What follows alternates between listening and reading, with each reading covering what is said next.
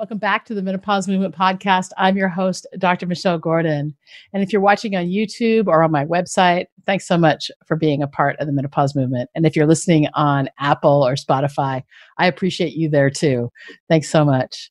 Today, we welcome James Wedmore to the podcast.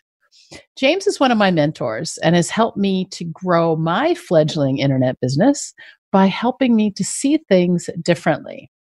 Through James's teaching, I have come to understand that my beliefs are what will take me to my goal or hold me back, no matter what I desire in life. James has a very successful podcast called the Mind Your Business Podcast, where he helps entrepreneurs work on the most important part of their business, themselves.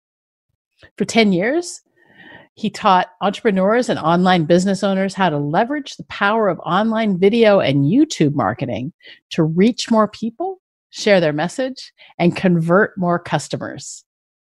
In 2016, he made a massive shift to focus on a big gap missing in the marketplace, the mindset needed for entrepreneurship.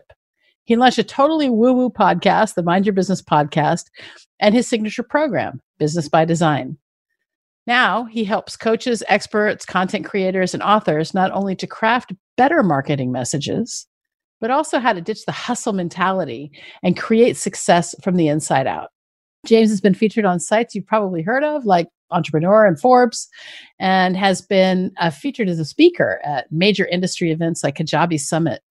His mission is simple: show business owners how to make serious cash doing what they're good at, so all work and no play becomes all work is play.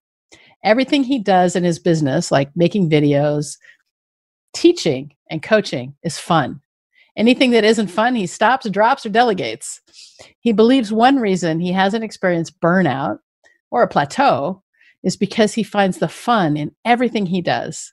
He leads with play, surfing, skateboarding, hanging out with his toddler nephew. His lifestyle is about fun in and out of the business. He wants to walk that talk every day, and he invites you to do the same. So stop taking this business stuff so seriously, enjoy the ride, and create your business by design.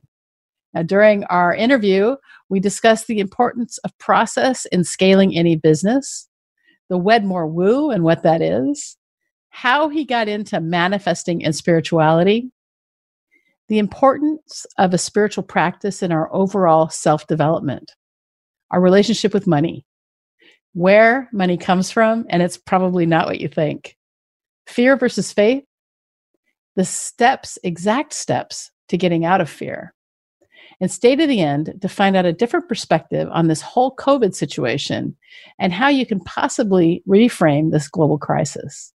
Now, at the end of the episode, make sure you visit drmichellegordon.com/podcasts, where you can find the show notes, plus the links to the books and resources we mentioned in the episode. And if you're the type of person who is looking to pivot or perhaps start an online business, check out Business by Design at https:/bit.ly/DMGBBD2020. That's bit.ly/DMGBBD2020. And if you enjoy the episode, make sure you subscribe to the podcast so you're always the first to know when each episode is released. You can subscribe on Apple Podcasts or Spotify or wherever you get your podcasts. And thank you for all of the 5-star reviews. If you haven't left a review yet, please take the time to review the podcast. This helps more women to find it and get the help they need during this disruption of menopause. No one should have to go it alone. And thanks so much for being a part of the menopause movement. I appreciate you. Now, let's get to James Wedmore.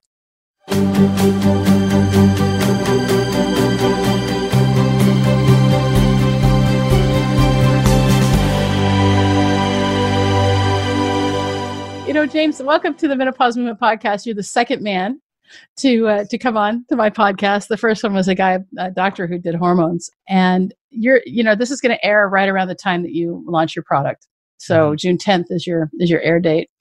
And I'm so excited that I actually came into your world because everything about my life has changed. And just so you understand, like when I bought your product, Business by Design, I didn't really know what I was getting in for. I thought it was a bunch of processes. And as the owner of a multi-million-dollar business, I know the importance of process. And I always wanted to shift. And I've been trying to shift for, I would say, I don't know, 10, 12 years and just never really took that right leap. And it was a text actually from you that moved the needle for me. And I said, I texted you and you're in the middle of the launch and you were actually texting me back. And I said, well, what about the processes? Because I had just kind of started putting those in place in my own business. You said, I just give those to you. Yep. And I was like, okay, well, that's enough. That was enough for me. Yeah. Because I mean, when it comes to scaling, I mean, you have to have processes in place, right? Yeah. And it's funny though, because a lot of people don't value them until they're, at a little bit further along. Right. It's funny how we notice them depending on who you're talking to, and they're like, okay, what does that do? And it's like, yeah, gosh, it's like most people, when they're self-employed, they become self-employed usually because there's like some sort of desire to work less or have freedom or make more and work when I want, where I want, all those type of things. And then that rarely becomes their experience. Yeah. And they go like, okay, I'm working for myself now. And in most instances, they end up working more. And that's really the reason why, is because a business isn't a job. It's a collection of jobs. Yeah, it sure if is. It's just you're doing all of those yourself. And then you get so attached to it. It gets all wrapped up in your identity.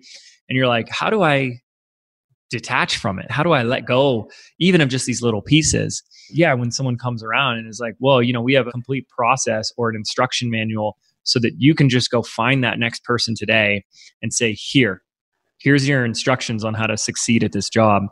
They're like, oh, that's amazing. And they start letting go, which, yeah.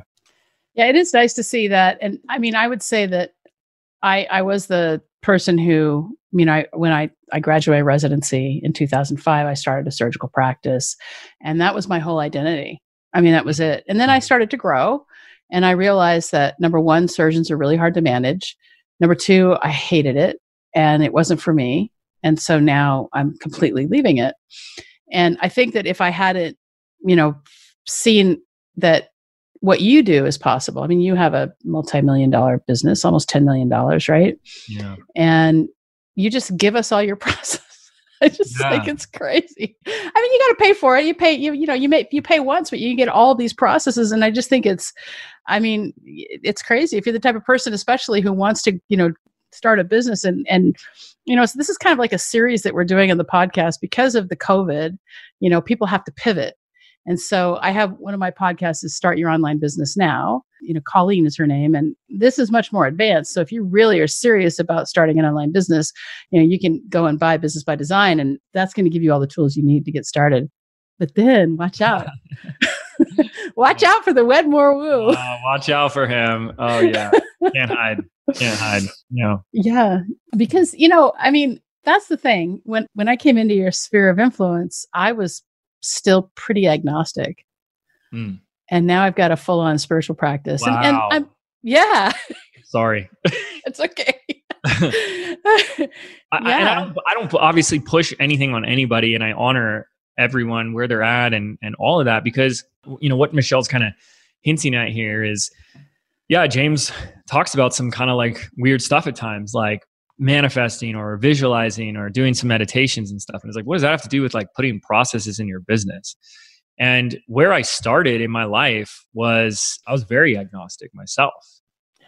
And just kind of had a decision one day. I don't even remember it because my parents never pushed any type of beliefs on me. And so I just remember like walking the halls in high school one day and just being like, I think when you die, you just become like dirt and it's darkness, And I just like decided that one day. And my dad is like the hardest working person I've ever met. 40 something years in real estate, and real estate itself is just brutal. And he was in his heyday, he's older now, he's in his 80s. He was a top 10 like high producer every year. So that guy works his tail off. I mean, I have a specific story of like being a kid, like 11 or 12, and we're surprising him on his birthday with like breakfast in bed. And we've been working, my mom, sister, and I have been like making him breakfast, and we run downstairs, like give it to him and like put the plate on the bed and all that stuff. And like, while he's like enjoying this special family moment, the phone rings and he like stops everything to get it. And it's like a client who like needs him on his birthday. Yeah. And you just see like the client's upset and everything. And I even knew at that age, I just yelled through the phone so that this guy would hear it. I've always been a stubborn SOB, and I was just like, "Happy birthday, Dad!" to this person. And then you could just hear the guy was like, "Oh, and I share that because that's where I really grew up in, is this like 3D hardworking. You have to, old school. You got to sacrifice everything. Money doesn't grow on trees. Work your tail off, work your fingers to the bone if you ever want anything. Mm-hmm. And so that's how I approached business. In 2007, I said, I'm going to start a business and I'm going to do my own thing and I'm going to do it on the internet. And I ended up spending 4 years doing that. And I worked so hard. I'm like, that's not even an opinion. Like, it was bad. I got addicted to Adderall, which is, like speed. Yeah. And I would pop 20 to 40 milligrams a day. I'd roll out of bed at 8 or 9 in the morning whenever I got up, pop the 20 milligrams and go until like midnight or 1 in front of a computer.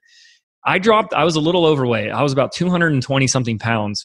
And in about 4 or 5 month period, I dropped down to 147 pounds. I was a skeleton. I had no friends. I had to move back in with mom and dad. And I was working like that every day. I didn't take a day off. And I had nothing to show for it. Absolutely nothing. That almost sounds like adrenal fatigue too. I mean, you must have burned out your adrenals, Oh my gosh. Yeah. Oh, it was bad. Now I think I'm very lucky that I was in, my youth. This was 23, 24 years old. Yeah. So I think I, had some of that on my side to like, not feel the effects immediately, and that's where my 20s went really. And I had nothing to show for it. So I'm the type of person that like, and I think every entrepreneur has to be, where you have to be committed to the thing that you're going to do no matter what. And that's what commitment is. It's like, it's no matter what. The decision has been made that this is happening and it's no matter what. But I exhausted that effort. I was like, I'm confused. I've done it all. I've worked so hard.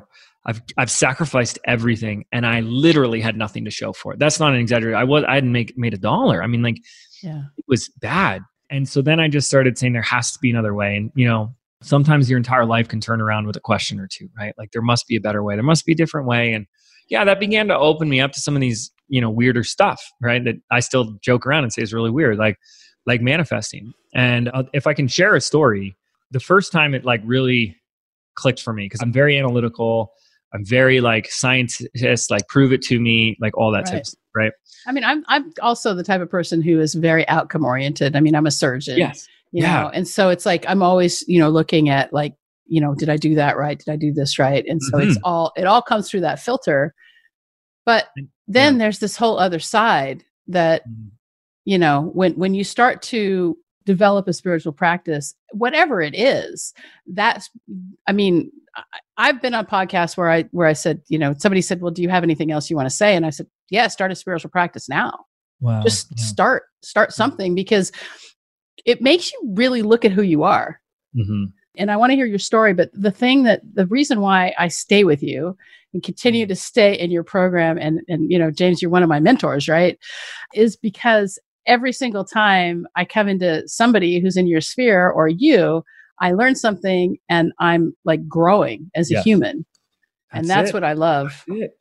And I want to talk about some really important implications about what begins to happen when you develop that spiritual practice. But I'm sharing this because all of this, my mom gave me a book with some spiritual stuff in it years ago, 2005, 2006, and I threw it away in front of her. I was like, this is nonsense garbage, right? That's where I started with all this. And that's my journey. That was my journey. So I honor anybody else's journey. Like, if you're really closed off to it, like, I actually really honor that, because that's the contrast, and that's part of it. Where you are. Yeah. That's where you are until you're not anymore. And that's great. That's where I was.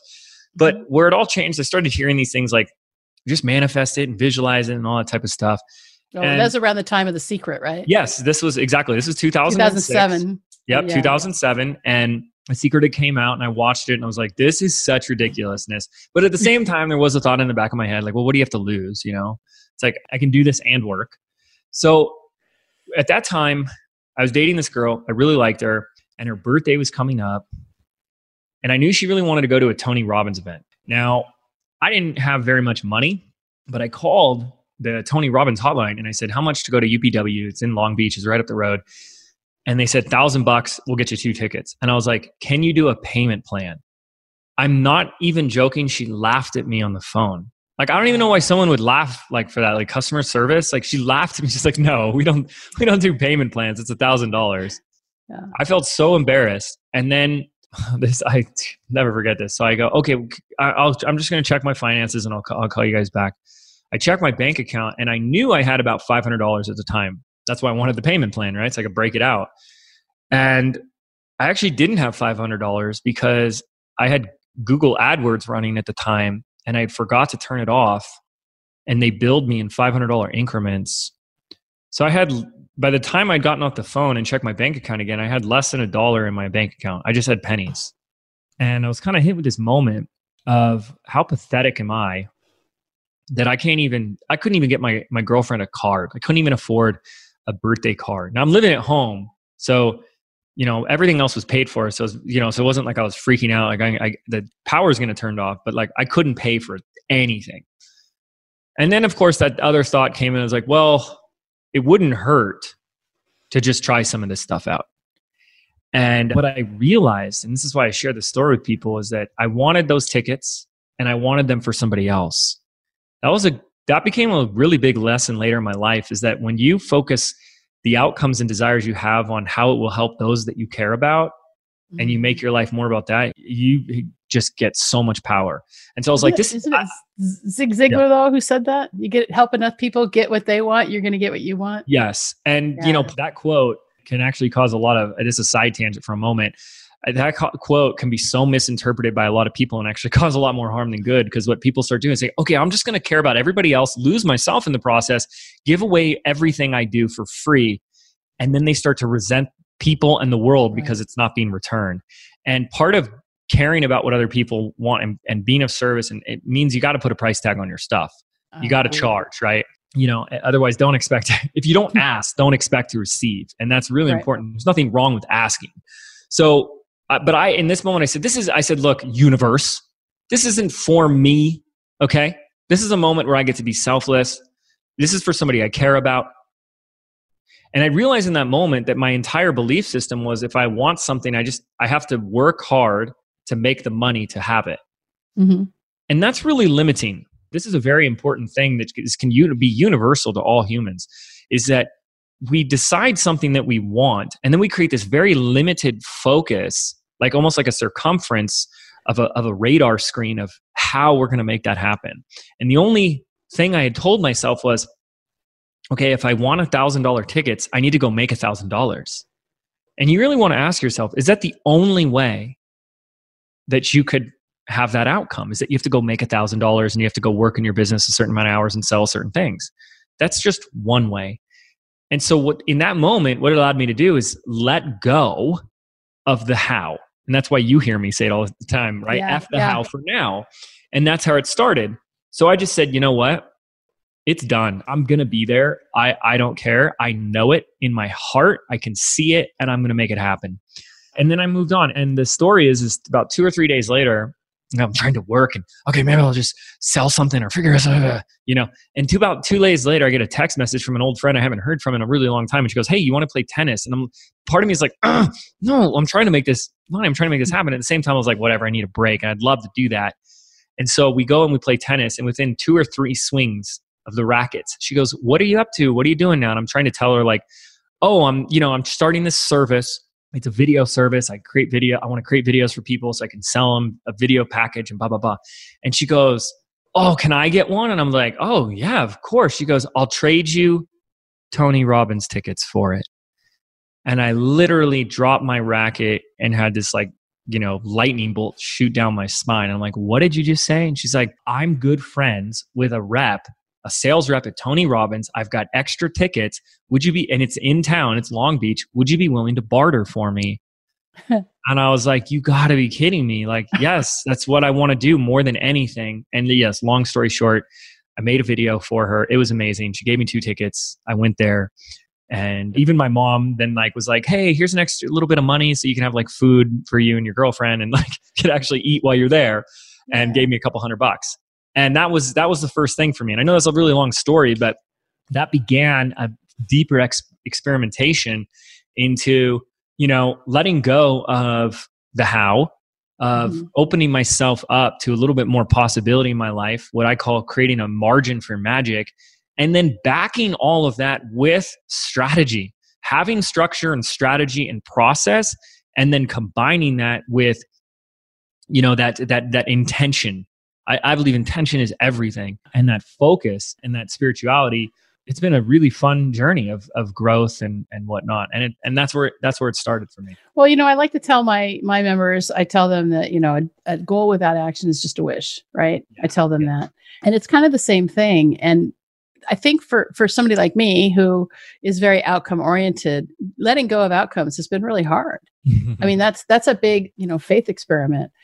And with the last launch that I did to bring members into the menopause movement, it was, I didn't care. I mean, it was truly, I didn't care. And that was so freeing for me because it was like, okay, I'm just going to have fun. I'm going to give them a lot. I'm going to make an offer. And you know what? All I'm going to have at the end of this is data, and all I have to do is tweak it. I know that something is going to happen. And so for me, it was just very, very freeing when I got to that point. But it took me several years because I've been trying to do this since 2008. Wow. Yeah. That's it. And it's such a simple thing. It's almost too simple that people will overlook it. And then that's where I would just say, okay, well, you can go worry your way to it.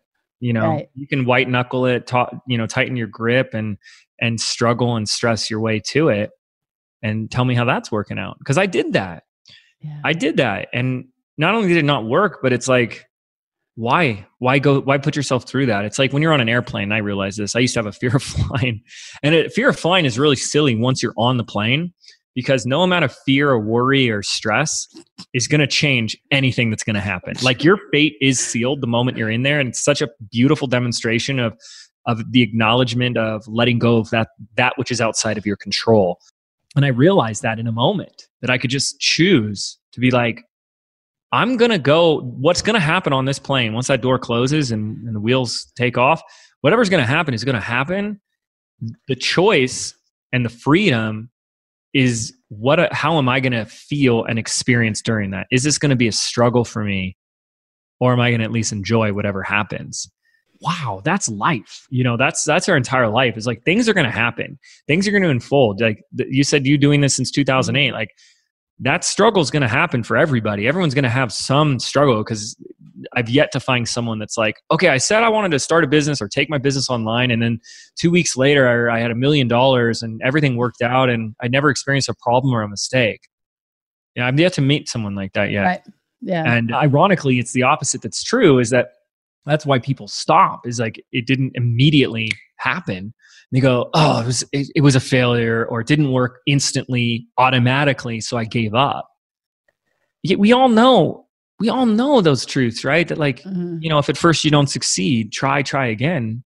Why aren't we applying that? That's something we talk about a lot. I spend some time helping women just really just pay attention to how they talk to themselves. And one of the things I say to them is that, if you want to do something, right? You want to learn how to do something. It's worth doing badly at first.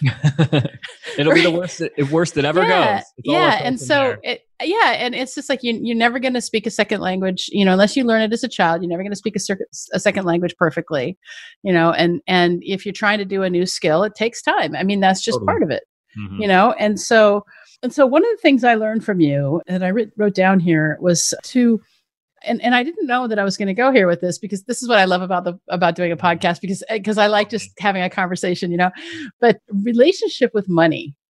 Oh yeah. You've got this really great, mind your money. That's what it's called, right? Mind your money. Yeah. I was like, I'm not going to go through this. I'm multimillionaire. I'm okay. I don't, bullshit. Right. And then I went through it and I was like, oh, wow.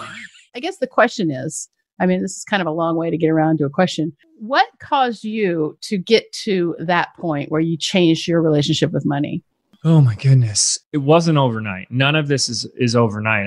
I reached these low points and I started going, something's got to give, something's got to change. There must be something else here. What really started to help was, and I'll tell you the first book that really made the difference for me. I just was a voracious reader. And so when I started reading these books about like energy, spirituality, manifestation, I just was hooked. And there was one book in particular that if someone reads this and just really adopts every word, like just soaks up every word, it's life-changing. And it's called The Little Book of Abundance. And I'm forgetting the author's name. Pierce. Pierce. It's either Price or Pierce. Here it is. Mm-hmm. John Randolph Okay, Price. It's just The Abundance Book, and it was little. That's okay. John Randolph. It's very little. Price. Yeah. And it just gets right to the heart of it. Great book. And it starts with this, and this changed everything for me, that we have to identify this. So we want more money. Most of us do. I mean, no one would say no. Would you like some more money? Some people say no because they're like, money's evil, money's bad, or people will judge me, and those are some other stuff that maybe we work through at another time. But most people are like, hey, would you like some more money? And so most people say yes. And so if you're someone who said yes, the first place we actually have to start is, what is the source of money? Mm-hmm. Where does money actually come from? And I've asked hundreds of people this. Like, we'll do surveys, we'll do posts, I'll ask clients, and 99 out of 100 people will answer incorrectly. Mm-hmm. They'll say it comes from my customers. It comes from, and they'll try and give like really smart. It comes from the economy. It comes from the Fed. Really smart answers, right? It comes from my offers. And when you apply a spiritual context, you get a deeper and what I believe a more truthful and more powerful answer. And it comes from, and whatever helps you, you can use any word you want that works for you, but it comes from that higher power, that source, whether you call that God, your higher source, the universe, really, doesn't matter. It's irrelevant. Yeah. It's just different perspectives and different words and labels. But when you start to get present to that's where it comes from, you then get to another question that says, how much of that supply of money is available? And the answer is always infinite. Right. Yeah. Well, if there's infinite source, then there's infinite money, right? I mean, that's how it is. And we know that. I mean, during this time, how much money is just being automatically printed right now? But that's another story. I'm going to tell you that COVID has been we can talk about COVID in a minute, but I mean, for me financially, because I have a big business, I mean, it's been great. And a lot of that's going to get forgiven. And I mean, I don't know if you did a PPP loan, but yes, we did. Yeah. We got. I mean, how can you not say yes to good for free money? I mean, right. And, we won't get into the downside of that. Some people make a really good argument that when you pump that much into the supply, that you run the risk of some massive inflation or devaluation of the dollar. But it might happen. It might happen. Yeah, exactly. But that's really not where we were going with this. What we're going with it is like, even during this time where you literally have an economic shutdown of anything non-essential. And it's tragic. And again, I'm not making light. Like, most people live, this is a side tangent, most people live in black or white, A or B. Mm-hmm. And, so if I say some of the things I'm going to say, it doesn't negate the fact that there's over, 20 million Americans filed for unemployment, a massive amount. We have the highest unemployment ever in the history of the country. Yeah, right, exactly. Now. Worse than the Great Depression. I mean, it's so high. It's so high up that it's off the scale. Right. So it's bad. Me saying what I'm about to say does not negate what is, and doesn't mean I can't hold the most unbelievable amount of compassion and just like actually pain in my heart for what most people are experiencing. Okay. And so it's very easy for people to be like, oh my gosh, you don't care about, what about all the people that blah, blah, blah. And it's like, yeah, exactly. What about all these people? And they need to hear this the most, because I'm in this little town of Sedona, Arizona right now, and it's a tourist town.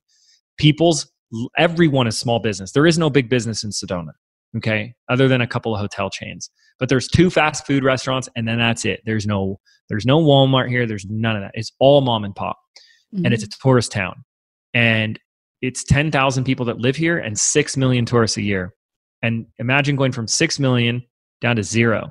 I mean, the town shut down. I mean, I went to the bike shop, and he said this week alone, we had to, just this week, 1 week, $20,000 in bike rentals and reservations in a week. Yeah. He's like, this is our whole business, is this little time, this 3-month time, gone.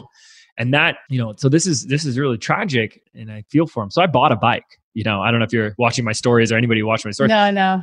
I just bought a bike. Yeah. I'm like, well, are you selling any of these since they're not going to get rented? And he's like, dude, any cash we can get is going to be great. I'm like, great, I'll take that one.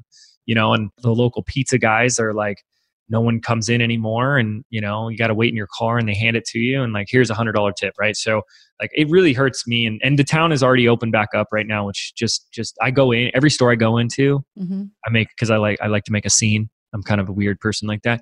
And I'll just walk in and I'll be like, congratulations for reopening. Yay. And I'll like start applauding or making That noise. doesn't sound like an introvert. No, that's another story. Wait until you. I know. I heard a little bit about that. Yeah. Okay, great. So despite all of this, which sucks. Yeah. If you were to get to the truth, and it will resonate with you of where money truly comes from, that money comes from your source, God, your connection to a divine higher power. The real question you got to ask is, during a time like this, when everything else is on shutdown, is that source also on shutdown? Is that divine power also in fear and limitation and lack? And if you answered yes, it's because you're in your head. But if you really got present to that, you'd know that'd be so silly, right? That's not true. Yeah. And that is why, my friends, that in every economic downturn, every crisis, everything, there are people, despite what the masses experience, there are still people that find infinite wealth, riches, and opportunities. And it's as simple as this, because they kept their connection to that source. I agree with you there. And I think that connection with source is so important. And also, right now, there's more people are online than ever. And so if, now is the time, if you were ever thinking about pivoting to online, it's time to go and do it badly. Yeah, exactly. As bad as it is right now, because if you're somebody who has been thinking about going and starting an online business, now is the time to do it, because there's more people. And when everything opens up again, people are going to have to go back to work or not. I wanted to talk to you a little bit about that going forward, but right now is the time. And if, you buy business by design, you don't buy business by design, you still try to go online, because I don't think you're ever going to have as big an audience as right now. Right. It's the best time to really build something. And let me really stress upon this point, because I think it's so important. So what do I mean by these people that have stayed connected versus haven't? When you're in fear, and I know it's easy to be in fear, so I'm not shaming anybody for that, but we have to remember that fear is not real, and people think it is. And then people justify it and say danger can be real, but fear is always a choice. That's what fearless is about. That's what being courageous is about. And most people aren't. Let's just listen to the truth. You just look at most people. Most people are not living an extraordinary life. They don't want to live an extraordinary life, or maybe they do, but not badly enough. You know what I mean? And most people don't have that courage. They have it. Sorry, they're not accessing it. Most people aren't choosing to be fearless. And so it's easy to be afraid during this time. It's easy. I had my moments. It's like, oh my gosh, we've canceled and postponed 6 events, and that's a lot in this short amount of time. And so you're dealing with, oh my gosh, what's going to happen, and how's this going to work, and how the money we've lost from deposits they wouldn't give back to us, which I won't even get into that. All that type of stuff, right? I was lucky. I got my deposit back. I had to cancel a live event. I got my deposit. They just refunded me the other day. I was so surprised. I won't name the hotel chain, but I'm like, I can't believe I know already.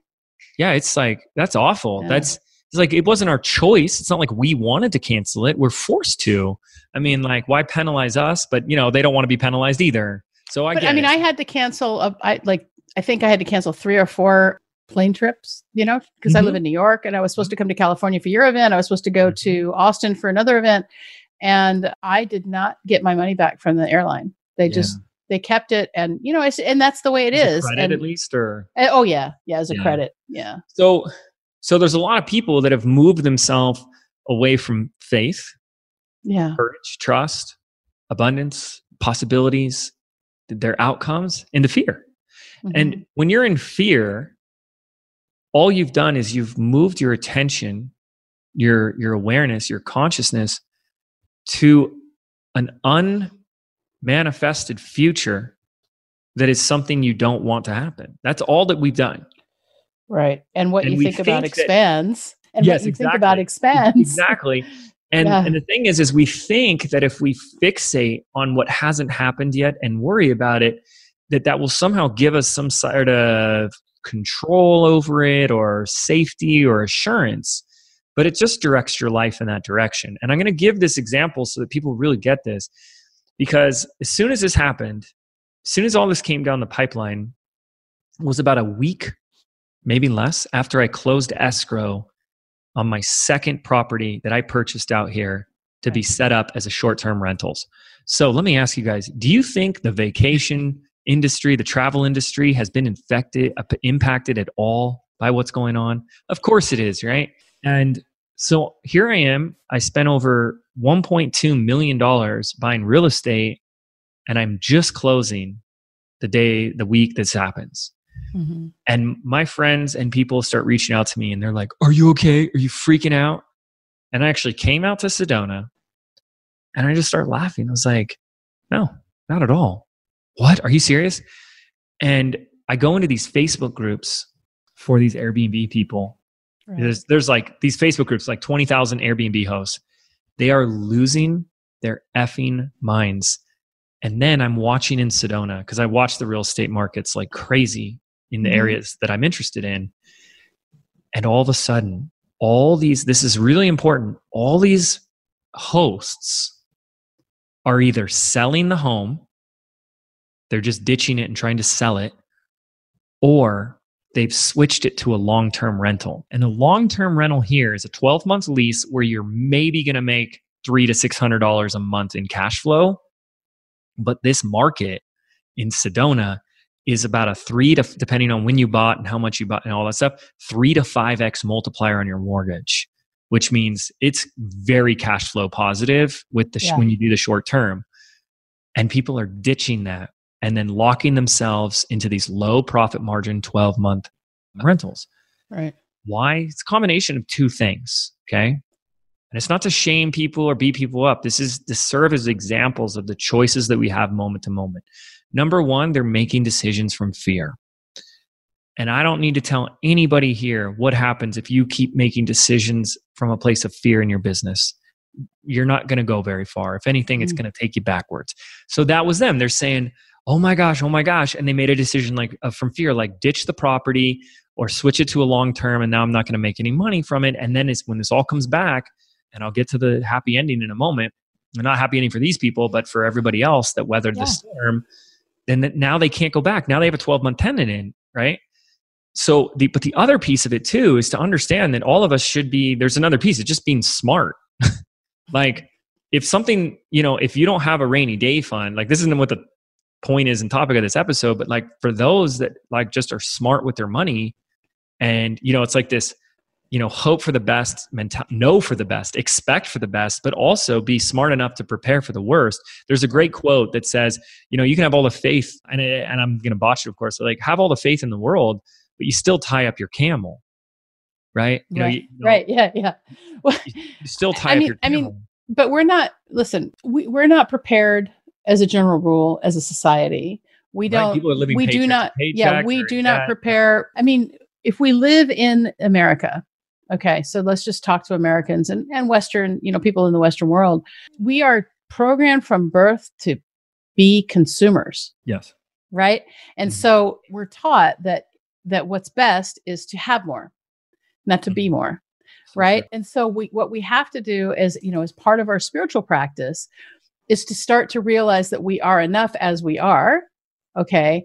And then, what we get is more of a reflection on how, how our spiritual relationship is, and not so much on who we are, if that makes sense. Yeah. Oh, completely. Yeah. I know we should really change from being a consumer to just an investor, Well, that'd be great, but that's not how we're taught, because if we weren't sheep, we wouldn't be able to be, what is the word I'm looking for? Corralled into, right? I mean, I don't mean that in any way derogatory, in that, but we have to wake up. And this leads us, I think, to a good thing about COVID, right?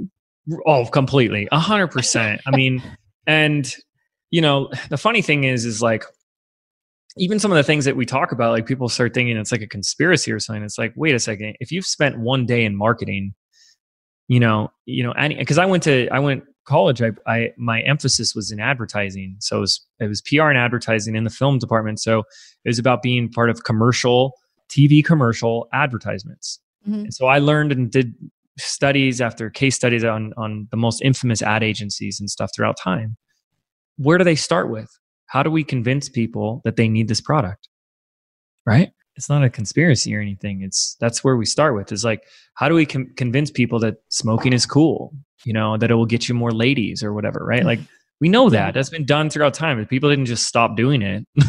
Yeah, that's true. Yeah. And don't get me wrong, like, I love buying stuff. I like money. I like my gadgets and stuff too. But I think it's just about being aware of it. Like, just being aware. Like, are you trying to fill a void with things, or spending because you think you're supposed to, or you're trying to impress somebody like your neighbor, your brother-in-law or something, or because you're like, I just desire this thing and I'm going to go get it. Like, I bought a Jeep out here and I'm like, I love it. I'm like, I'm a Jeep person now. This is so much fun. Right?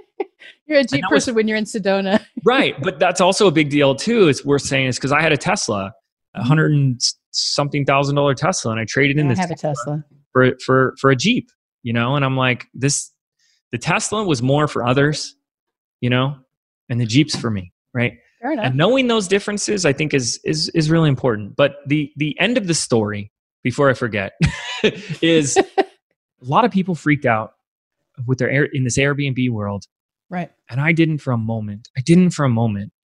Because number one, I knew, like, even if this was a 12 months, I'd be fine with the mortgages. It wouldn't have any impact. So I could weather that storm. And I think it's important to keep that in mind for us. But number two, I knew it would come to an end. And where do you think people would want to go? Sedona. Long story short, as of the recording of this, if you don't mind me sharing, is May 22nd. Yeah. I put up the listing a week ago and I'm booked 2.5 months out. Solid.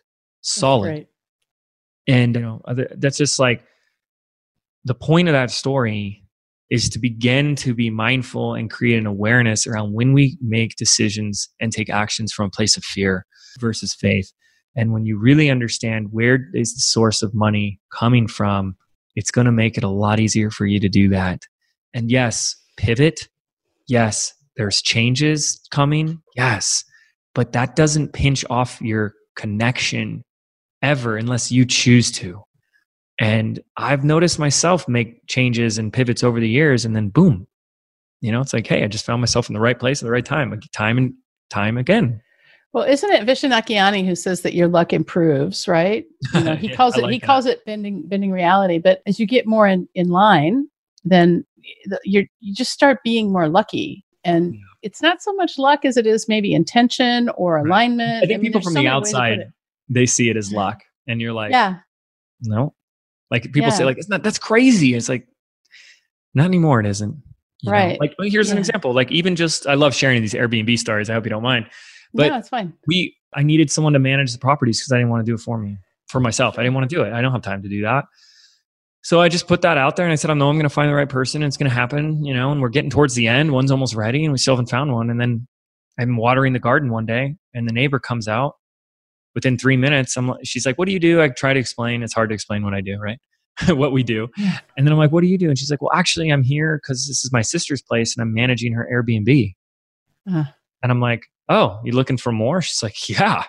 Now she's my manager. I mean, like, boom. And it's like, that's not even weird to me anymore. It's just like that stuff. Yeah, exactly. And that can happen. That can be your daily experience. And when you start applying that in business, that's pretty awesome. So just to get back, I want to circle back to the fear. If somebody is stuck in fear, what is your recommendation to help them get out of it other than? Yeah. Step number one is to acknowledge the fear. Okay. Like, when you start to recognize it, you create separation because you become the observer of it. You go, I am experiencing, I've really been in this place of fear. So then it's really like, who is the person that's recognizing that you've been in fear? Right. That's a really kind of sends you on a rabbit hole. And who am I? What am I? Yeah, exactly. Who am I? And who am I? Am I the observer of the fear, or am I the fear? And it's like, well, you're both. Am I the voice, or am I? Yeah, exactly. The observer of the voice. So that's always step one. The more awareness and presence you can create in your life, the more miracles and magic's really going to unfold. Step number 2, I always invite people to say, or to look, actually, this sounds so counterintuitive, but it's like the Chinese finger cuffs, right? The people try and pull their fingers out and it keeps you more locked. You go in and you free yourself. So I would actually encourage people to take that picture of or feeling of fear and go to the worst case scenario. What is the worst thing what are you really afraid of? And then what do you think's really going to happen? And what's the worst thing that can happen? And when you really face it in your mind first and get present to it, what tends to happen, not to spoil the ending for you when you do this, is you tend to realize like it's not really that bad. Yeah. That we've made it worse in our head. And when you shine a light on it and get it a little bit more clear, you're like, I can recover. I'll be fine. It'll be okay. It's not the worst thing. It doesn't matter. Because, one of my mentors told me this, and this is so important and so powerful. He says, the most powerful place to work from is zero. Because that's where we all started. Yeah. The thing is what we do is we go out there and we start something and we create this fear of what if this doesn't work? I don't think this is going to work. It's not going to work. What if I waste my time, my money, my energy? And then of course, for those that keep going and it works, because your success is inevitable, like you, then what we start to do, which is I did this, is we swap out that fear of what if this doesn't work, because now it's worked, and we replace it with a new one, which is what if this doesn't last? What if it all comes crumbling down? What if I lose it? What if I have this money and I get a mortgage, but then 6 months from now, the business crumbles and I can't pay the mortgage, right? And so we're just going from these what ifs, fear. And wherever you're at in your life right now, if you took stock of what you have, from your family to the home, the roof over your head, the car, and whatever it is, you created that. Like that's you. Like you did that. And one of the biggest lies we've all been told, which is why it is really powerful to have a spiritual context, but one of the biggest lies we've been told is that we're not powerful, that we aren't the creators of our life, that life is this thing that just happens to us and some people just get lucky. And that's so nonsense, right? Anyone that you say, well, he or she is just lucky, will say the same thing about themselves. They don't say that. That's you that says that. That's not what they say about themselves. When you really ask them, like some people do it from a place of humility, like, oh, I'm just lucky, I guess. But when you really ask someone that has, that full and complete and that rich life, they go, this isn't luck. This isn't an accident, right? And so when you take full stock of your life and what you have right now, you created that. And at one point that was a zero. Yeah. And so if you create it and then we're afraid things are going to get taken away, there's a lot of attachment there. But the fact that you've created what you have now always means you can create that again. Yeah. And realizing, we have that capacity. And I just wanted to, I'm sorry, I didn't mean to cut you off. You're good. I wanted to tell a quick story. I don't know if you know this, but my son, when he was 21 months, had cancer. And so you talk about going to the worst case scenario. And so that's actually exactly what I did, not knowing. I mean, I didn't really have much of a spiritual practice then. I mean, he's 27 years old now, but I was like, okay, what's the worst thing that could happen? All right. The worst thing that could happen is he could die. All right. So that's just, and that's kind of like where I went from. And so I didn't live in fear. I did have anxiety. It gives you an opportunity to kind of like accept one possible future. Yeah. And when you accept that as a possibility, it begins to lose a little bit of its charge, which means as soon as you accept it, it's not calling for your attention all day, every day, which means you won't be dwelling on it all day. Like you'll just know it. Yep. That is one thing that absolutely could happen. Undeniable. And if that's what happens, that's what was meant to be. That's what the plan was. That's what's supposed to happen. And I accept that. And now you won't be spending 23 hours of your day being hooked by it and keep going back to it. And you get a little bit letting go of the outcomes. Like we go back to letting go of outcome, which is so important. Yeah. I did, before we end, I wanted to get, because you have such a unique take, I wanted to just hear, I mean, I'm a doctor. I worked in the hospitals with the COVID. COVID's bad. I mean, it's a really bad disease. We don't know how to treat it. We're starting to learn a little bit. And the social distancing has kept down the number now. So we're, I think as New York goes, the country's going. And so New York is, we were flattening the curve and that's all great and everything, but it's scary. Right. And this goes back to the fear, but you have a different take on it. And I just wanted to see if you could talk briefly or not about, about your view on COVID and how it's a reset. And I mean, I kind of see it the same way. Yeah. I mean, and it's not that it's a different view. It's finding the good in this. Yeah. Okay. So, it's not a different view in the sense that it's an opposing view. And I think that's the important thing is like, we can hold multiple perspectives. And this is what's most important is that people get into their stuff and their perspective. And then what's the hardest right now is they create a lot of hatred for others and a lot of division for others that don't agree or don't hold the same perspective. Mm-hmm. And that's the worst thing we can do. That's the worst virus is the anger, the fear, and the division that we create amongst ourselves. That to me is obviously heartbreaking. But what Michelle is speaking to that I've seen from a spiritual context is it is absolutely an opportunity for those that are resonating for it, for a spiritual awakening, for a spiritual up-leveling on massive levels. Because at its core, what is happening is a lot of stuff is being shaken up. And for what individuals are experiencing is things that they have to say no to on so many levels. Things that they can't do anymore, aren't doing anymore on so many levels are things that maybe weren't serving them, or they can really start to question. And this is like a pause. I mean, it's a pause for the earth, for Mother Earth, like less flights and less driving and all that stuff. And, it's a nice little reset for nature. People are, posting all those pictures about the skies are cleaner and, that's beautiful, right? So this is about looking for the good and finding the good in this, because if you can't see the light at the end of the tunnel, then, it's going to be really hard to help bring other people to that light. And so we all need to be, as I've been saying, like get back on our horse so we can help other people get back on theirs. And so what you do have is people are pausing. And so all these other drama things that have happened throughout my lifetime, even things like 9/11, they happen and people just go back to work. I mean, I remember having a job when 9/11 happened. I was still in high school. I just remember going to work and everyone just went back to work. I said, we took like a day or two off or something. And then people just went back to work. Yeah, I didn't get any time off. Yeah, exactly. I was a resident, I was a resident in New York. Wow. Yeah. I watched the towers burn from my hospital. Yeah. That's just nuts. And then we went back to work. And work is very easy and powerful distraction. Mm-hmm. Right? You just stay busy on your work. And that could be a good thing, that can be a bad thing. You can be going through like a relationship issue and maybe you just need a little distraction, but prolonged distraction of anything is like, what you resist persists. Like if you ignore something long enough, it's going to get pretty bad.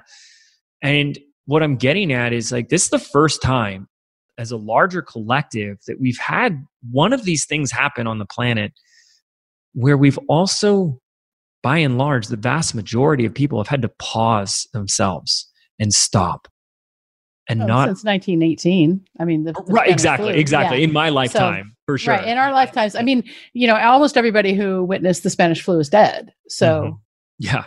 You would expect that because it's over 100 years ago.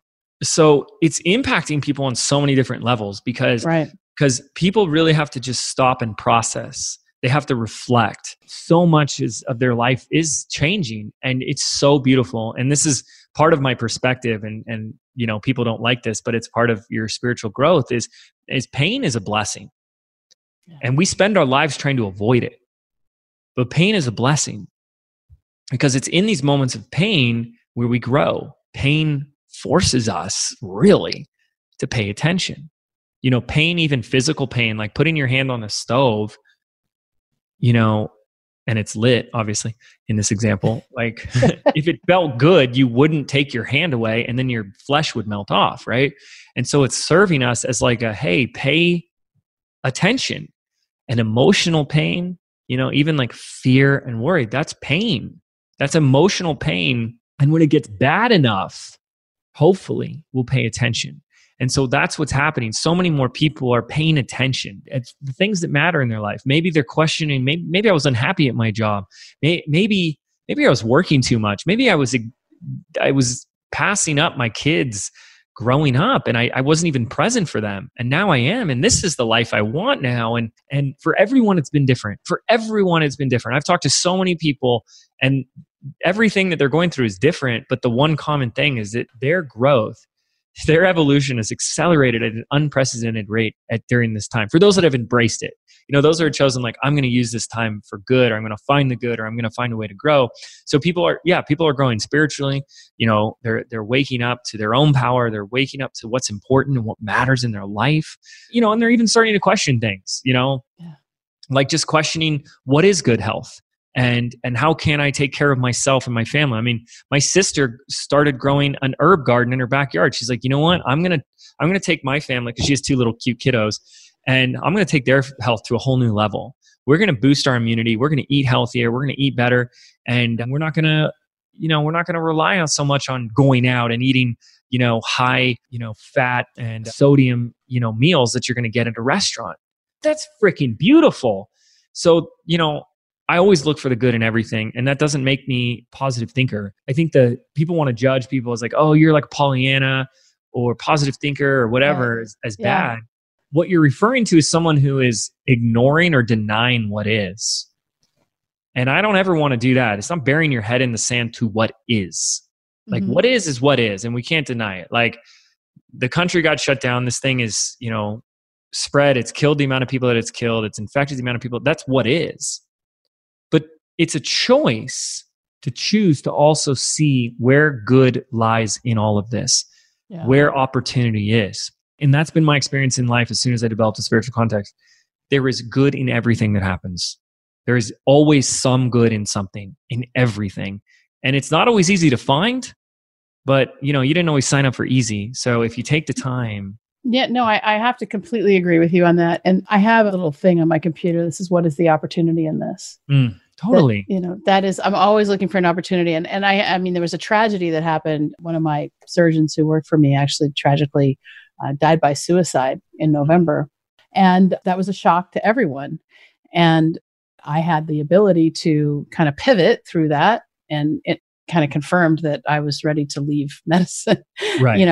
Right. But it's just, and even with that, with it being as tragic as it was, I still said, what is the opportunity in this? And anybody who would get maybe triggered or disagree with anything we have to say here about finding the good in anything, go talk to Viktor Frankl, Man's Search for Meaning. I know. Because that's the ultimate of it. It's like, that's a great book. I love that book. It is. And everyone should read that. And if he endured what he did and created the meaning that he created, and yes, what we're going through sucks, but it's nothing in comparison to that. That's nothing. That's years of just some of the worst stuff that I can't even, fathom, and still found the good in that.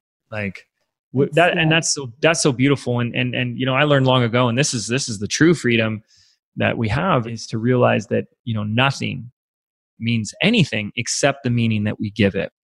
Yes. And that really is our free will and our choice, that no matter what's happening, no matter what has happened, no matter what our circumstances is, we still have complete 100% freedom to choose, what am I going to make this mean? How will this, define me?